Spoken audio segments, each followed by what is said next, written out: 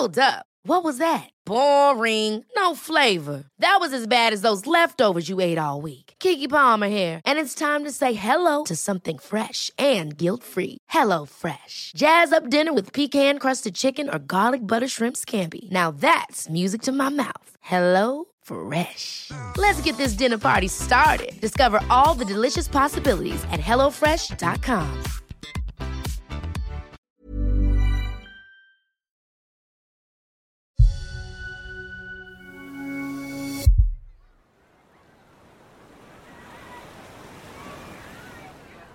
A trip to the beach comes with many advantages.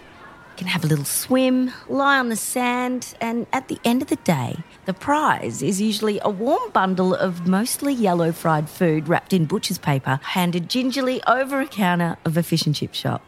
Sure, it's not the most glamorous of food, but fish and chips are still a wondrous treat after a day at the beach, or, if you're far, far away from a body of salt water, the perfect takeaway to start the weekend right. Now, this secret fish and chip business has been going on for over 140 years all across the country. I'm going to shock you now, though, with some earth-shattering information. Did you know that we've been eating them all wrong? No, me neither. I had no idea. That battered piece of fish, usually of indiscernible origin, dipped in a thick, floury batter and deep fried within an inch of its life, it wasn't meant to be eaten batter and all. No, not at all. Batter is meant to be more of a vehicle for cooking fish. Yep. So fish is best cooked quickly, we know. So the English would put a batter around the fish so that it was protected, so that it wouldn't dry out, because they were obviously deep frying. And so the batter was something that you actually meant to peel off and eat the fish inside. And some people I know still do, but we've gotten very used to eating the batter. I am shook with this information. I did not know. I know, right? And actually, who thought fish and chips was so fascinating? This is Our Place, a podcast that aims to explore the designs of everyday Australian life as a way of understanding what Australian culture is today. If culture is how we tell our stories to each other and share who we are with the world, then what is that story right now? And how can we use that story to create a new and positive narrative for the future? Fortunately, for lovers of batter and who don't mind the heartburn, like me, you can calm your irregular heartbeat down now. Good news, your batter's not going anywhere. Interestingly, the batter in Australia has evolved to become a lot thinner. So we've actually brought in a lot of Japanese techniques, because in Australia we started eating it. But originally in Britain it was a much thicker, doughier batter just to protect the fish. That's Veronica Papacosta. She should know a thing or two about the right way to eat fish and chips. She's the Chief Executive Officer of Seafood Industry Australia, which is the national peak body for seafood. She's a third-generation seafood retailer, owns a bunch of fish and chip shops called Fish and Lemonade, and her very own family history also reflects the role that the simple fish and chip shop has had in Australia's migration story and our cultural identity. It comes as absolutely no surprise that the style of fish and chips served in Australia is based on the English model, but how did something that's now fundamental to the culinary landscape come to exist in every single town and city in the country? You see, fish and chip shops, while not a design per se, they do provide a sort of culinary backbone to most towns. Their presence, it dots and connects all over the country. I reckon you'd be hard-pressed not to find a fish and chip shop anywhere, although that is changing. Where I grew up, the fish and chip shop was a meeting place where you'd run into other locals, mostly on Friday nights, and especially if you lived out of town, this was exciting. And those locals, like you, had a hankering for some deep-fried goodness. As a kid, Friday night fish and chips were the most exciting thing to happen all week. Oh, it was massive.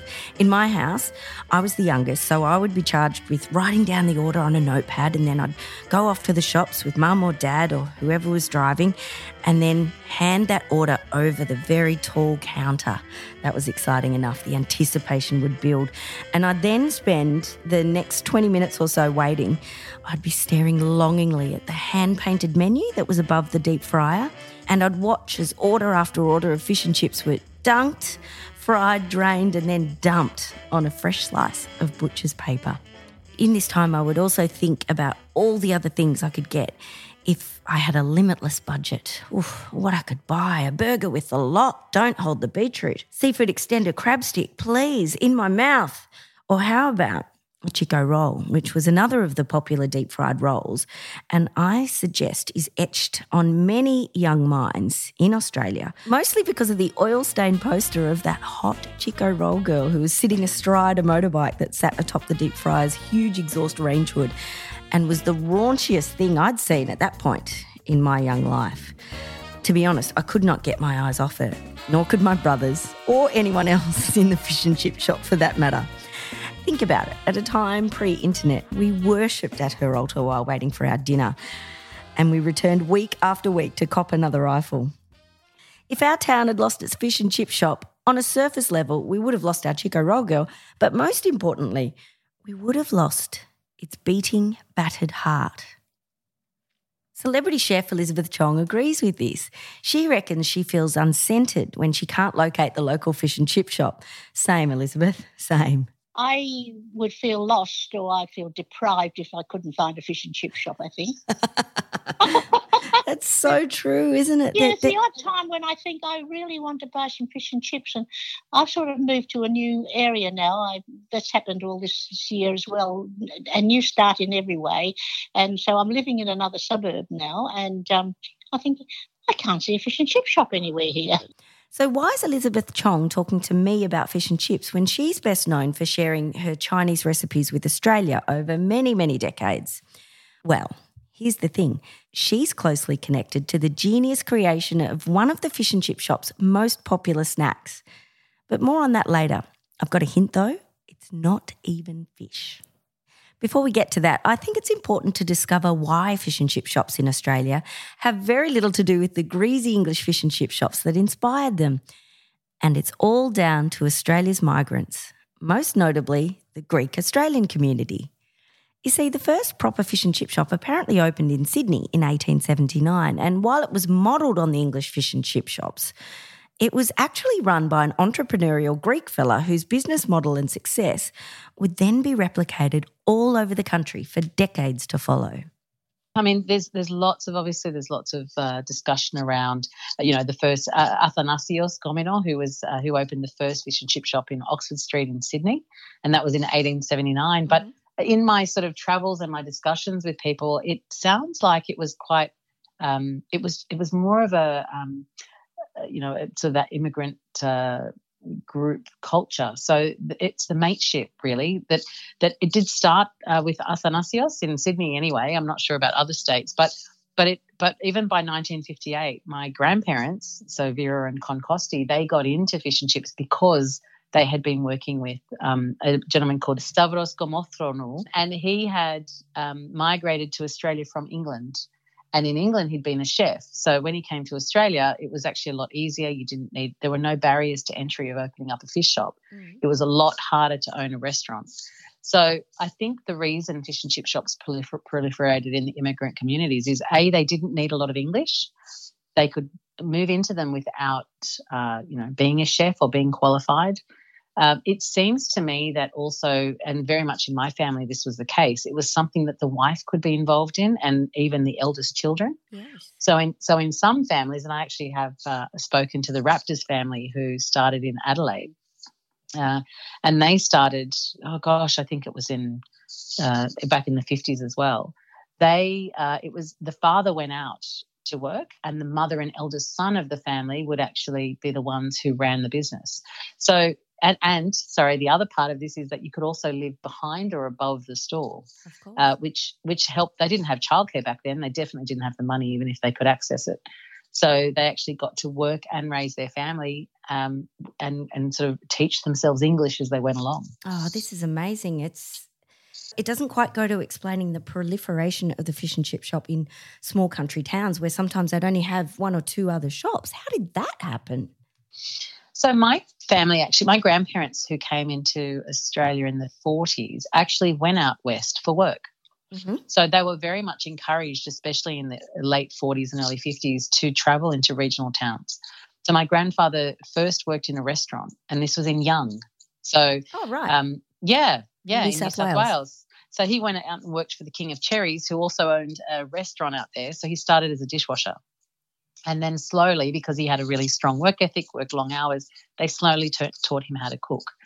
And cooking obviously we're from Cyprus originally. So cooking was obviously something that was quite, that everyone in the family had done. So cooking's a family event for Greeks.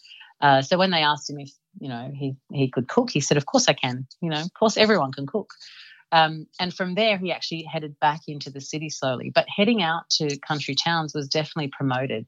It says a lot about who we were culturally at the time, but also how keen this new Greek population were to make Australia their home. Absolutely. I mean, my grandfather was the eldest of 10 siblings. And so once he got into business, his first shop was in Lakemba. And what's really interesting is he opened a fish and chip shop on Halden Street in Lakemba. There were 2 others. So there was one on every corner of Halden Street at the time. So there were three Greek fish and chip shops. But he said they were all busy, they were all mates, and they all supported each other. So that's why it was very much part of that community. It was helping each other get ahead, helping each other establish in the country. As soon as he would make a little bit of money, he would bring another sibling out. So he would, over, I think, the course of 10 years, he brought every sibling to Australia. Yeah. Wow, that's incredible. What an achievement. Help them set up in another fish and chip shop. Oh, so amazing. You can only imagine how many there were between 1958 and 1968. They were a way for a family to survive. I mean, my grandmother came into the country with 0 English, didn't know how to speak English at all. She actually taught herself by reading comic books in between serving customers. Oh, so she taught herself to read and write. So she was able to actually improve her English skill, her English language, while she was raising her family and running a business. So, and that sort of spirit of entrepreneurship, I think, was very healthy in Australia at the time as well. Whether immigrant or not, that was really well supported. Veronica, I'd love to talk to you about your own experiences with fish and chip shops. It's obviously in the blood. It's something you've grown up with. Tell me a little bit about that. I think my earliest memory, because I was raised literally in the shop, so my upbringing wasn't very different to the upbringing of living above or behind the shop. This is because my first memory was of drinking my milk bottle underneath the wrapping bench. So my mother used to put a pillow on the box of coin, and I would sit on that pillow and drink my milk bottle and watch my mother's legs. I can still see it, actually. Watch my mother's legs walk around the shop. Yeah. That's amazing. So for many Greek Australians, fish and chip shops are in the blood, or at least in the deep frying oil. Their existence in towns and cities across the country was the direct result of Australia's proactive post-World War II immigration policy. The Minister for Immigration at the time, Arthur Calwell, his slogan was "Populate or Perish." You might have heard that. And at the time, over 2 million immigrants from Europe came to Australia between the years of 1947 and 1954. According to the National Archives, Australia was looking to expand its population, so we also played a large role in resettling people deemed refugees or displaced persons, even setting up programs such as the Good Neighbour Council to help migrants settle into their new communities. Once settled, as Veronica explained earlier, the Greek families would then bring other family members out and the network of fish and chip shops multiplied. Ever catch yourself eating the same flavorless dinner 3 days in a row? Dreaming of something better? Well, HelloFresh is your guilt-free dream come true, baby. It's me, Keke Palmer. Let's wake up those taste buds with hot, juicy pecan-crusted chicken or garlic butter shrimp scampi. HelloFresh. Stop dreaming of all the delicious possibilities and dig in at HelloFresh.com. Let's get this dinner party started.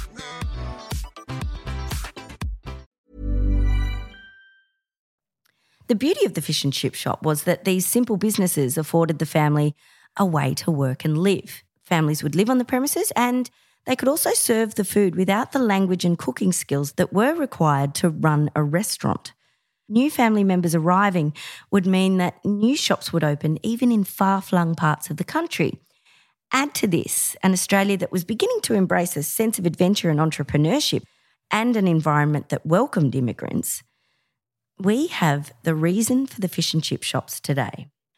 So what's Elizabeth Chong got to do with all of this then? Well, this is where that tale of migrant entrepreneurship and ingenuity that Veronica spoke of earlier crosses cultures to create something that is truly and uniquely Australian. This cross-pollination was responsible for what was to become a staple of any fish and chip shop order. Perhaps not in all states of Australia, but definitely here in Victoria where I am. It's hugely popular. And that's the inclusion of the deep-fried dim sim. For me, a fish and chip order would not be complete without a couple of dimmies thrown in. In fact, where I come from, it's sacrilegious not to. If you didn't know already, Elizabeth Chong's dad, a Chinese immigrant, invented what we now know as the Australian dim sim. Dad invented the commercial dim sim, not the dim sim that was already available in Chinese restaurants. Yep. And that dim sim that was available in the Chinese restaurants in the 30s and the 40s is an Australian version of the original dim sum called siu mai in our yum cha collection. It's dainty and very, very delicate. And it's only a quarter of a mouthful in its real original look. That didn't suit the Aussie palate. And they knew they had to make it bigger. And so the siu mai grew like Popsy to be at least 3 times the size of what a siu mai really is. These days, they're usually made of a meat and cabbage mixture encased in a pastry skin, kind of like an oblong-shaped fried football. And if you've ever enjoyed the pleasure of crunching through the pastry skin of a salty, deep-fried dimmy, you know the meaty deliciousness within, and you'll know that the size doesn't compromise the flavour. Look, it's definitely an acquired taste, but once you've acquired it, the deep-fried dimmy will haunt your dreams. And my father could see that Aussies just took to the dim sim like even more than they took to fish and chips, maybe. And they never went to a Chinese restaurant until they also came away with a brown paper bag of at least 6 or a dozen dim sims, to take home or to eat in the car going home. That's fantastic. All dim sims should be eaten in the car, I think.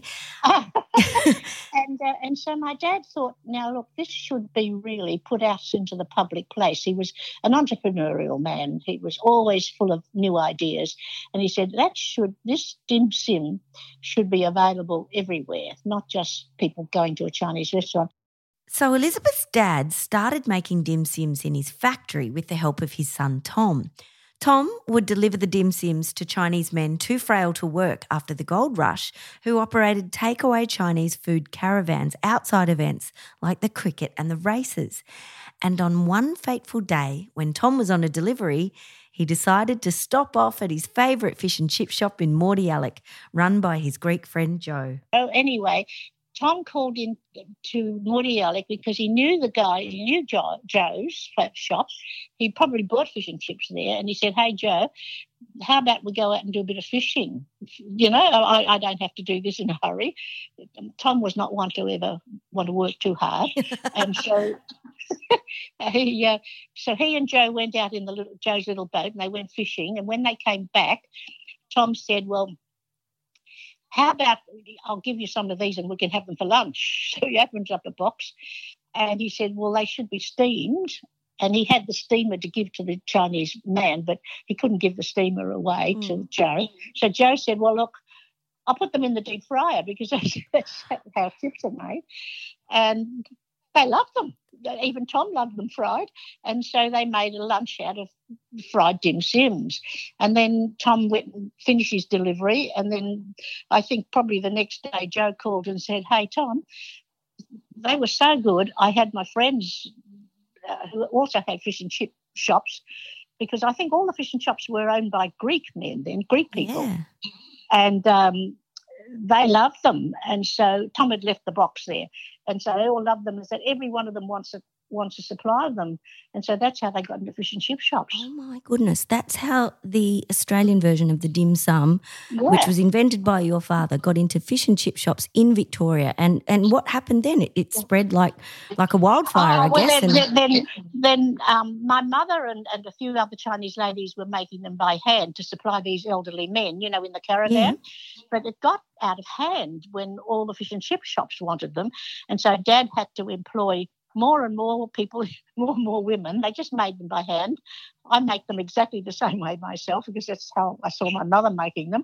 And then Dad could see this was an explosion, but it was all because Tommy went fishing instead of delivering.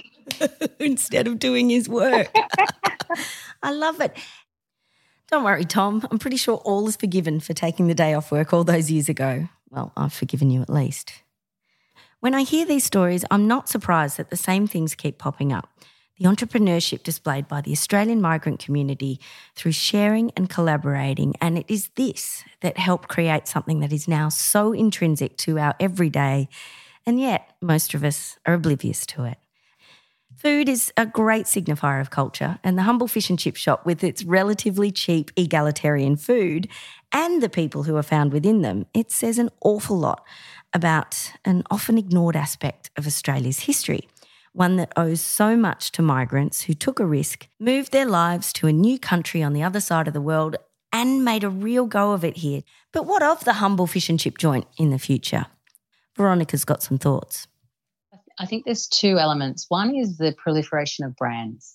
So modern consumers, especially millennials and young people, they love brands. So you look at the rise of McDonald's and KFC and our sort of, things like Betty's Burgers, Guzman and Gomez. These brands have a lot of sway with young diners, and I think they look for the brand over sometimes over their local independent.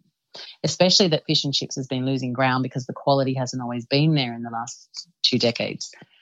So I think the proliferation of brands has affected our local fish and chip shops, and I don't think they've innovated or been able to get back to that status or that concept of freshness quickly enough. I do think what's happening now is you've got a lot of new players coming into the industry, so there is hope. I think we're looking very much, and especially for our business, we're looking at New Zealand fish as well as Australian fish.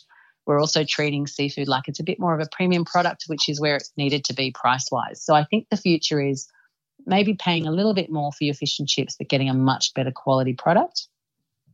The other aspect that's really important here is country of origin labelling. So there's a lot of ambivalence in the seafood industry about what people are eating. And I think the people who are going to win the fish and chip space, and you actually see it if you look across some restaurateurs getting into fish and chips or into seafood a little bit heavier, it's all about origin.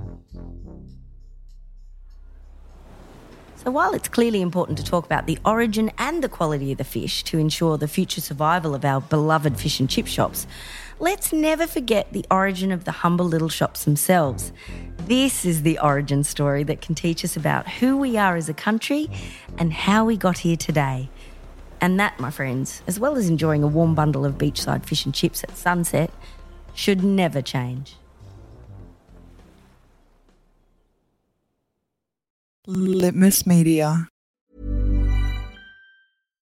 Hi, I'm Daniel, founder of Pretty Litter. Cats and cat owners deserve better than any old-fashioned litter. That's why I teamed up with scientists and veterinarians to create Pretty Litter. Its innovative crystal formula has superior odor control and weighs up to 80% less than clay litter.